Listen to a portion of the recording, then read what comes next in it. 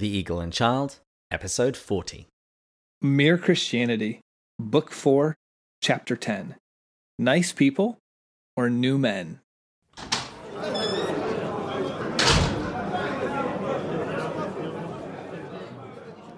Hello, and welcome to The Eagle and Child, the hallowed pub of the Inklings.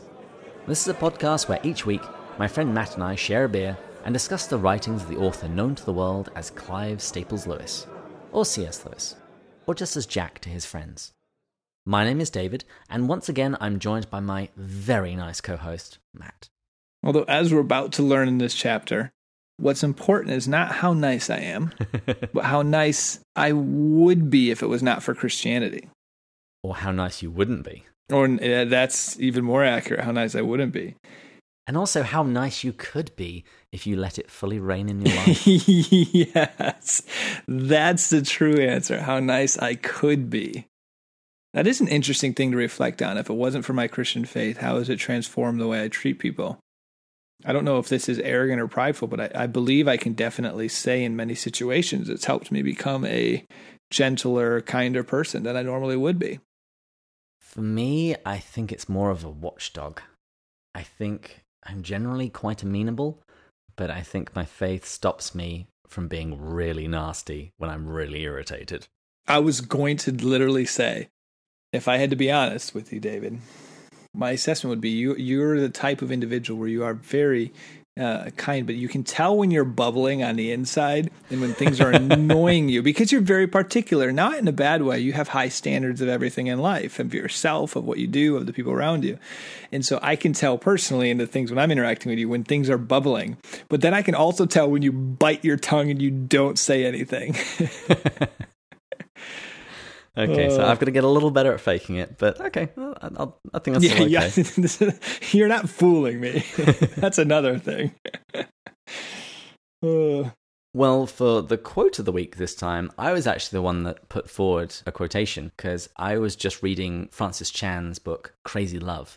And because Matt's been a little bit lazy these last few weeks, and I pick it like last minute, so I think David was trying to cover my... As you've already said, I'm very particular, but I try and be Christian. The real reason is since I moved to New York, I forgot my Lewis quote book, actually. There's only so many quotes. If you Google C.S. Lewis quotes, there's only so many they show online, whereas my quotable Lewis book had thousands indexed by, if I search faith, here's 100 related to faith. So that's how I could come up with all these. So when I'm back in Michigan in a month, I'm going to make sure I grab that and put it in my backpack so I have that again. And since I picked out this one, I'd like to read it.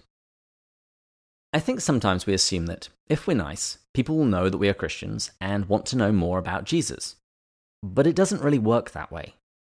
I know a lot of people who don't know Christ and are really nice people. Nicer and more fun to be with, in fact, than a lot of Christians I know. There has to be more to our faith than friendliness, politeness, and even kindness. I have to say, when I was looking through what we were going to discuss today and I saw you put this quote in, this book, probably more than any book, was influential in the whole entire direction of my life. So the short answer is I got this book in high school, neglected it for years, put it in the side of my car, and complete God moment. Fast forward to middle of college when I spent 10 weeks in Nicaragua. I'm leaving, jumping on a plane, and as I'm getting out of my car, as I'm getting dropped up to the airport, I see the book and I think, you know what? You can never have enough English in a country where I'm about to go and have to speak Spanish completely for 10 weeks. And so I grabbed the book, not thinking much of it, read it, fall in love with it, because it really challenges you to think about a crazy version of love, like this extreme love of love your neighbor as yourself. And the biggest takeaway I got from it was he asks himself, how do you love yourself? And he takes one part of it that stuck out to me, there's more to the book, was the financial side of it. And he goes, when you're spending on yourself, how much are you giving to other individuals that have less? That challenged me because I spend a lot on myself and I don't spend as much on other people. So who do I love more than myself? And that's not to say that you have to give away half of what you have or spend the same amount. Obviously, everyone's financial situation is differently. But I was definitely buying luxuries on myself when other people are going without. But fast forward, my future employer read this book and I chatted with him, didn't know I was going to work for him. And he said this book was influential in his life. And I go, are you kidding me? I just read this book. And so we bonded over this. That brought me out to San Diego. And that's when I fell in love with the Catholic faith, the church community, met David Bates, this podcast. Very important. Very important. So if this book didn't happen in my life, this podcast would not be happening. It has been a long time since I've read a contemporary book that's blown me away in the way that this one did. It's definitely a book that you shouldn't read unless you're willing to feel very uncomfortable afterwards. You know, we've recommended The Great Divorce to individuals. Let's recommend this one. This is a fantastic one. Absolutely. And let's toast with our Bacardis and Coke today. One of my favorite drinks. Cheers.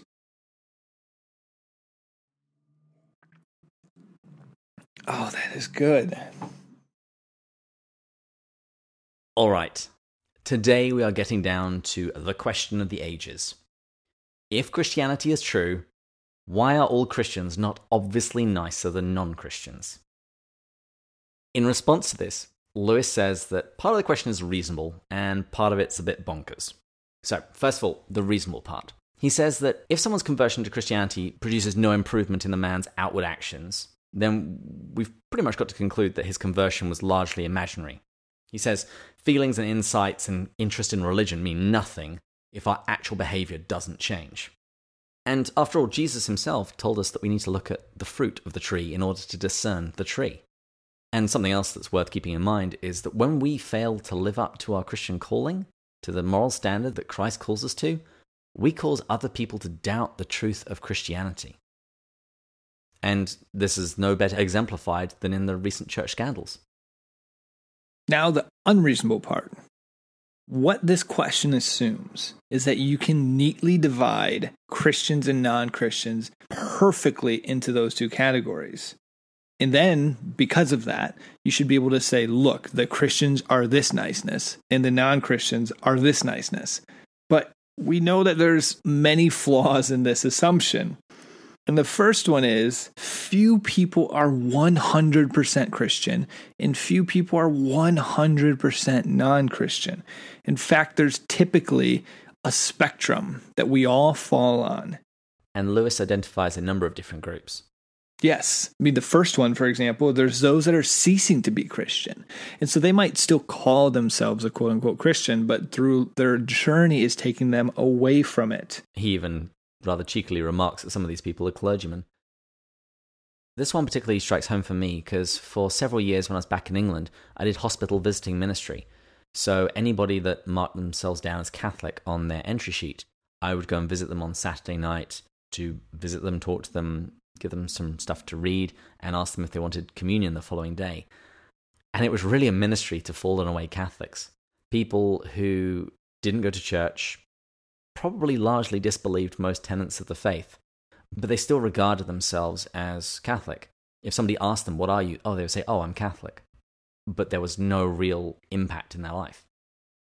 Hopefully along that journey, you met some of the second group, Lewis points out, those becoming Christian, or in your case, more coming towards the Catholic faith.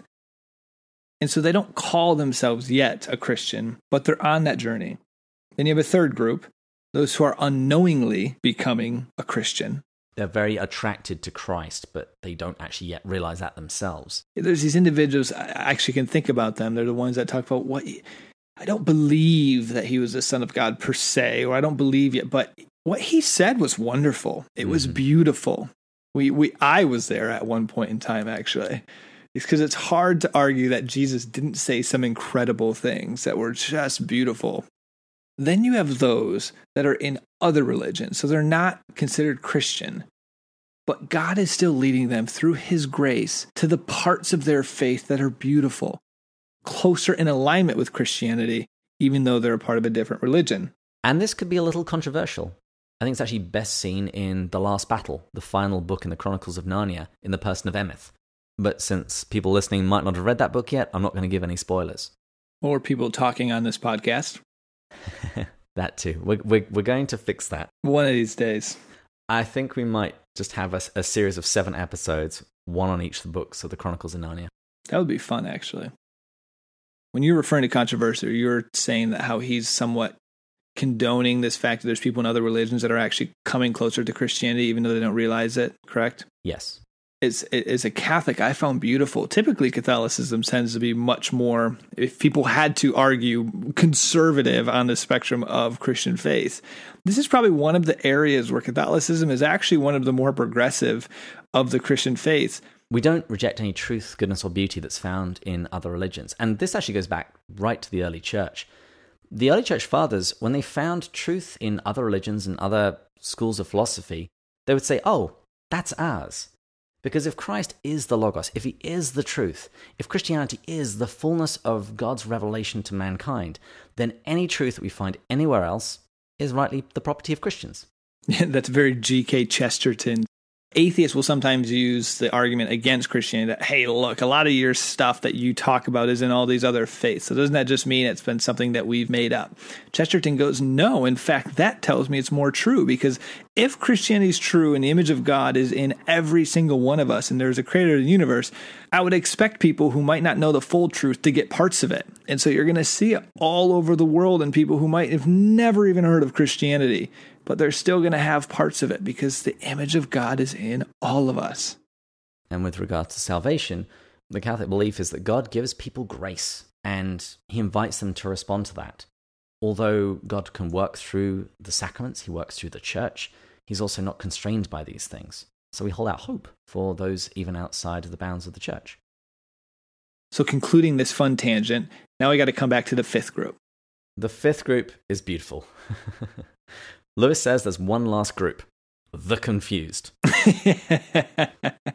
He says there are a great many people who are just confused in mind and have a lot of inconsistent beliefs jumbled together. And I've got to say, I find this very, very common. When you talk to people about their position, and this is why in apologetics it's always best to ask questions, because you get to discover someone's worldview, and you start seeing inconsistencies in that worldview, that they've taken a little bit from here and a little bit from there, a little bit from this influence, and it's all a little jumbled together and incoherent. Because of these five groups, these different categories, you've got people in Christianity leaving, people out of it coming to it, people who don't even know that they're coming to it, confused people, people of other religions that are coming closer to it. You can't classify people 100% one or the other. And you can't say, well, every Christian I've met hasn't been any nicer than the non-Christians, because you don't know if the majority of the Christians you've met have been 100% Christian, Christians going out, a blend of them all. It's just not possible, and it's unreasonable is the word he uses to do that. He says you can compare men and women en masse and dogs and cats, and you can do that because you can very clearly identify which is which. And a dog doesn't magically transform into a cat. So the bottom line is, we can't compare Christians and non-Christians en masse. Lewis says we've actually got to think about specimens we've met, real Christians, real atheists. And he says unless we do that, we're just wasting our time. But does this mean, is there any improvement that happens? I mean, he's going so far as saying you can't compare at all, but can we still expect some improvement to be happening? I think that's the key word, improvement. That's really where he goes with the rest of this chapter. That if Christianity is true, it ought to follow that the person who becomes a Christian becomes nicer than they would be otherwise. But he begins by comparing this question to the adverts of a toothpaste brand. We just talked about the dentist extensively last week. He really hated the dentist. I wonder what his teeth were like. Well, in the pictures that I've seen, they don't seem too bad, particularly for the time and particularly for England.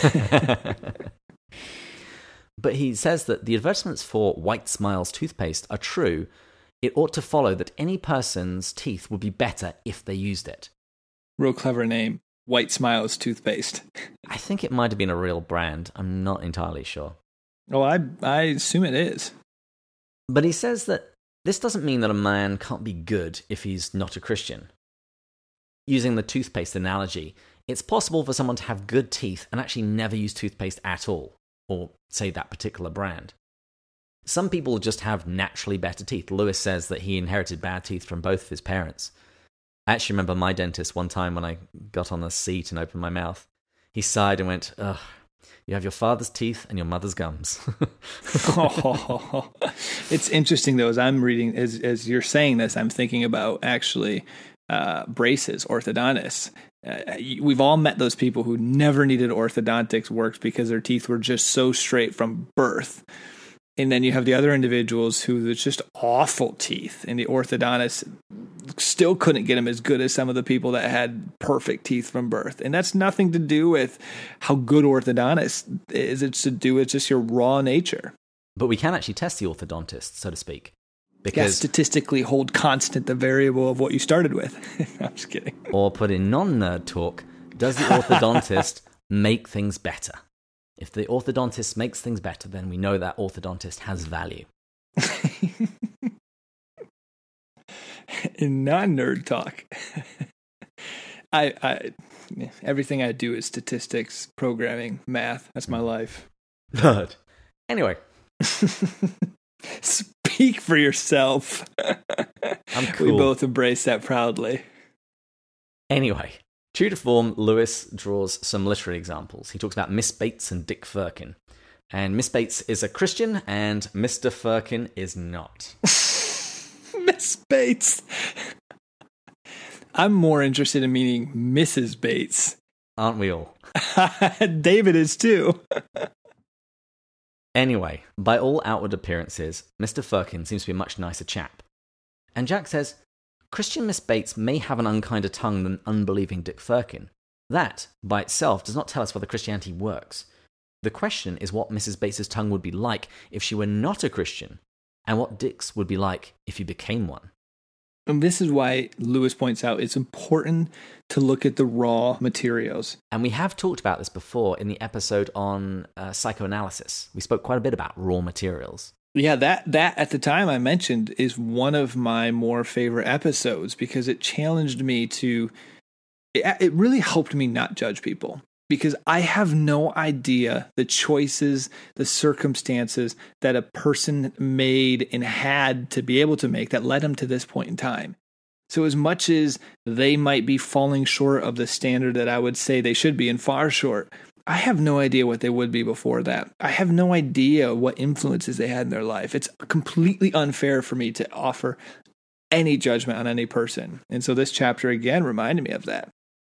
And he makes this point about Miss Bates and Dick Firkin. He says that natural causes and their upbringing have developed certain temperaments in them. But the real question is, what will Christianity do if those temperaments are put under Christ?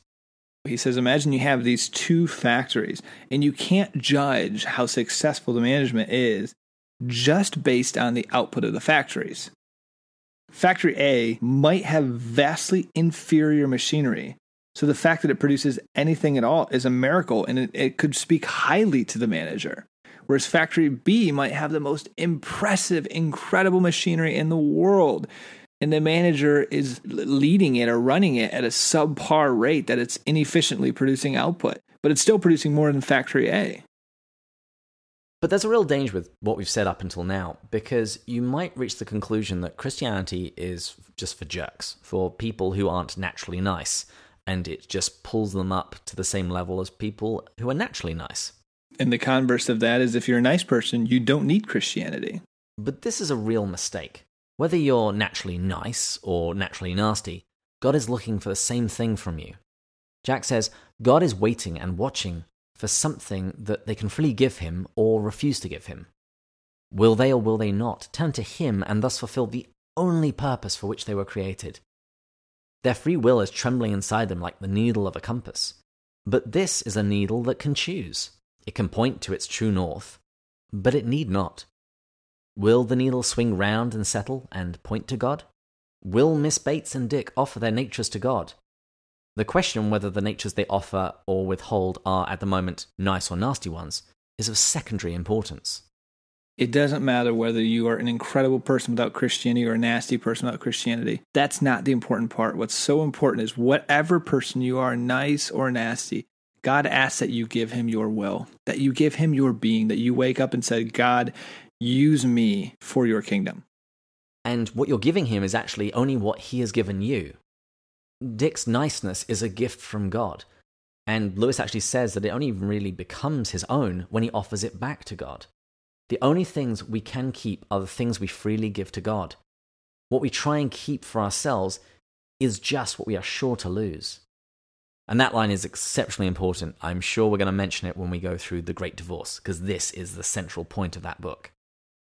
It's important to note that when we say it doesn't matter whether you're nice or good, Lewis points out it's of secondary importance. It still means it's of importance. So God, if you're a nasty person, you give your nasty self to God. It's not that he's going to then use your nastiness and you go out in the world and you be nasty to people and he's going to somehow make it. Being nasty to people for Christ. Exactly. He's going to transform it. We got to be careful not to say that you're going to continue being nasty. But the point is he's going to use you either way, whether you are good or nasty. You might have to do a little more work in a nasty one, though. I think what Lewis is saying is that's the easy part, though. That's nothing to God. He can turn a nasty person to a nice person overnight if they let him. And the upshot of all of this is that we shouldn't be surprised when we meet nasty Christians. Lewis actually says that if you think about it, it makes a lot of sense that nastier people will tend to turn to Christ. After all, this happened in Jesus' day too.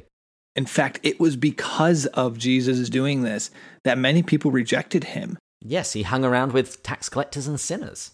Yes, this frustrated a lot of the religious Jewish people of the time period, Jesus' actions towards the nasty people. Lewis looks at this issue from another point of view. He couches it in terms of being rich or poor.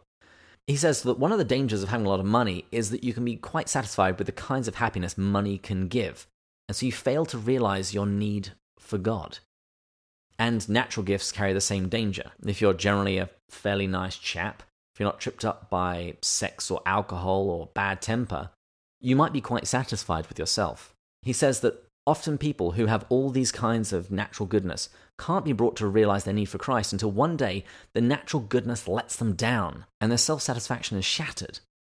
He says, in other words, it's hard for those who are rich, who are greatly gifted, in this sense, to enter the kingdom of heaven. In contrast, the poor learn very quickly that they need help. Here's what Lewis says. It is Christ or nothing for them. It is taking up the cross and following or else despair. They are the lost sheep. He came specially to find them. They are the awful set he goes about with. And of course the Pharisees say still, as they said from the first, if there were anything in Christianity, those people would not be Christians. Those people would not be Christians. That's the heart of being a Pharisee. But if we want to stop judging people, we need to recognize our own brokenness. It's only when we realize how broken we are can we begin to stop judging others. And sometimes that just means looking in the right places. It's very easy for us to look at, as Lewis pointed out, you're not tripping up with sex or nervousness or drinking or bad temper. Those are very outward, easy things to recognize. But what about pride? What about arrogance? What about greed? What about envy? Do you look at the person who's got more than you and are you envious of them? What about jealousy? What a huge one, gossip. These are ones that aren't so obvious that I know every single one of us struggles with. And if we would recognize those more, we would hold our tongue back and we would be a lot less judgmental. And really, this entire section can be either a warning or an encouragement to us. If we are those who have been given many gifts, well, with great power comes great responsibility, as Spider-Man taught us. And Lewis actually even points out that the devil was exceptionally gifted. He was an archangel. But look what happened to him. But there's also an encouragement here. I just want to quote this in full because I am convinced that there are people listening to this podcast who need to hear this section. But if you are a poor creature, poisoned by a wretched upbringing in some house full of vulgar jealousies and senseless quarrels, saddled by no choice of your own with some loathsome sexual perversion, nagged day in and day out by an inferiority complex that makes you snap at your best friends, do not despair. He knows all about it. You are one of the poor whom he blessed. He knows what a wretched machine you are trying to drive. Keep on. Do what you can. One day, perhaps in another world, but perhaps far sooner than that, he will fling it on the scrap heap and give you a new one. And then you may astonish us all, not least yourself. Amen to that. He knows all about it. That's what just hit me hard there. He knows all about it. Everyone needs to hear that. I mean, I listen to that, and there's times when I lose my temper. There's times when I do stuff that I'm just like, God, man, why do you do that? not to create excuses, obviously, but your circumstances, things in my life have shaped certain parts that I don't love about myself. But guess what? God knows about it, and he knows that I'm trying to do what I can. And that's the case for every one of us. And what he calls us to do is to get up and start again. There's an old Japanese proverb, I think it's fall down 7 times, get up 8. But even the getting up we do through his help, through his grace. Oh, that's so beautiful. Bless God for that. So as we round the corner, what can we conclude about niceness? That we got a long way to go, but we can keep on. We can keep on. And Lewis says that we should use everything at our disposal, medicine, education, economics, to build a nice society, to help nurture nice people. But here's the thing. Christianity is about something far more important than simply niceness. Even if we build this paradise on earth where everybody's nice, if they are still turned away from God, they're still in as much need of salvation as we were when we were in a miserable world. And they might actually even now be harder to save. He says, mere improvement is not redemption. Though redemption always improves people, even here and now, and will, in the end, improve them to a degree we cannot yet imagine. Here's the clincher, though. God became man to turn creatures into sons, not simply to produce better men of the old kind, but to produce a new kind of man. He compares them to horses. Rather than just teaching a horse to jump a little higher, to convert it into a winged creature, into a Pegasus. It's going to look strange, it's going to look a little odd to begin with lumps on its shoulders. But when they develop into wings, this horse isn't going to just be able to jump fences. It's going to be able to fly, soar high above them all. Lewis wraps up this chapter by saying that if you want to argue against Christianity, it's very easy to find certain individuals. He describes them as stupid and unsatisfactory Christians. I was trying to be a little nicer. No, my old non-Christian self would have used those words. It's very easy to find a stupid and unsatisfactory Christian. I volunteer as tribute. But he goes further and he says, if once you have begun to see that Christianity is on other grounds probable, you will know in your heart that this is only evading the issue. And while we can always find faults in other people, Lewis reminds us that we can't actually know another man's soul, his temptations, his opportunities, his struggles. He says, one soul in the whole of creation you do know, and it is the only one whose fate is placed in your hands. If there is a God, you are, in a sense, alone with him. You cannot put him off with speculations about your next-door neighbors or memories of what you have read in books. What will all that chatter and hearsay count? Will you even be able to remember it? When the anesthetic fog, which we call nature or the real world, fades away and the presence in which you have always stood becomes palpable, immediate, and unavoidable. Someday we are each going to stand before God, and it's just going to be God and ourselves. And we can't point at other people, well, I was better than this guy. You have no idea what that guy did with what he was given. And frankly, we have no idea what we've done with what we've been given. And whenever I watch any of those movies that play a what-if scenario, I'm thinking things like Butterfly Effect, Sliding Doors, I often wonder, and particularly after reading Crazy Love, I've thought about this more. What would my life look like, and what would my impact be if I really lived this stuff, if I really lived out what I claimed to believe? Let's finish on that note. When we finish season 1 of this podcast, when we reach the end of Mere Christianity and we start The Great Divorce, we're going to shake up our format a little bit, and I won't be offering podcast reviews anymore. But we now have today's episode and just one more. So here we go. The Council of Trent. Trent Horn is probably my favourite present-day apologist. Whether he's speaking on atheism, pro-life issues, or claims of Christianity, he always does so in a calm and clear manner. He's also quite a nerd who loves comic books, which speaks very highly to his moral character. I chose to review The Council of Trent this week because in a recent episode he quoted from this chapter of Mere Christianity about Christians being nice or nasty. I'll make sure there's a link in the show notes. And friends, David sent me a text this week that said he wants to ease out of these iTunes reviews and he wants to ease me into movie reviews.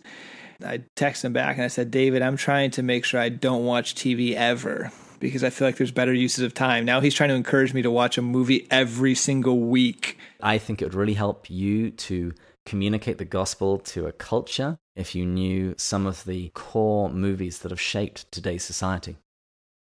Well, I did watch a movie recently with my roommate called Upgrade.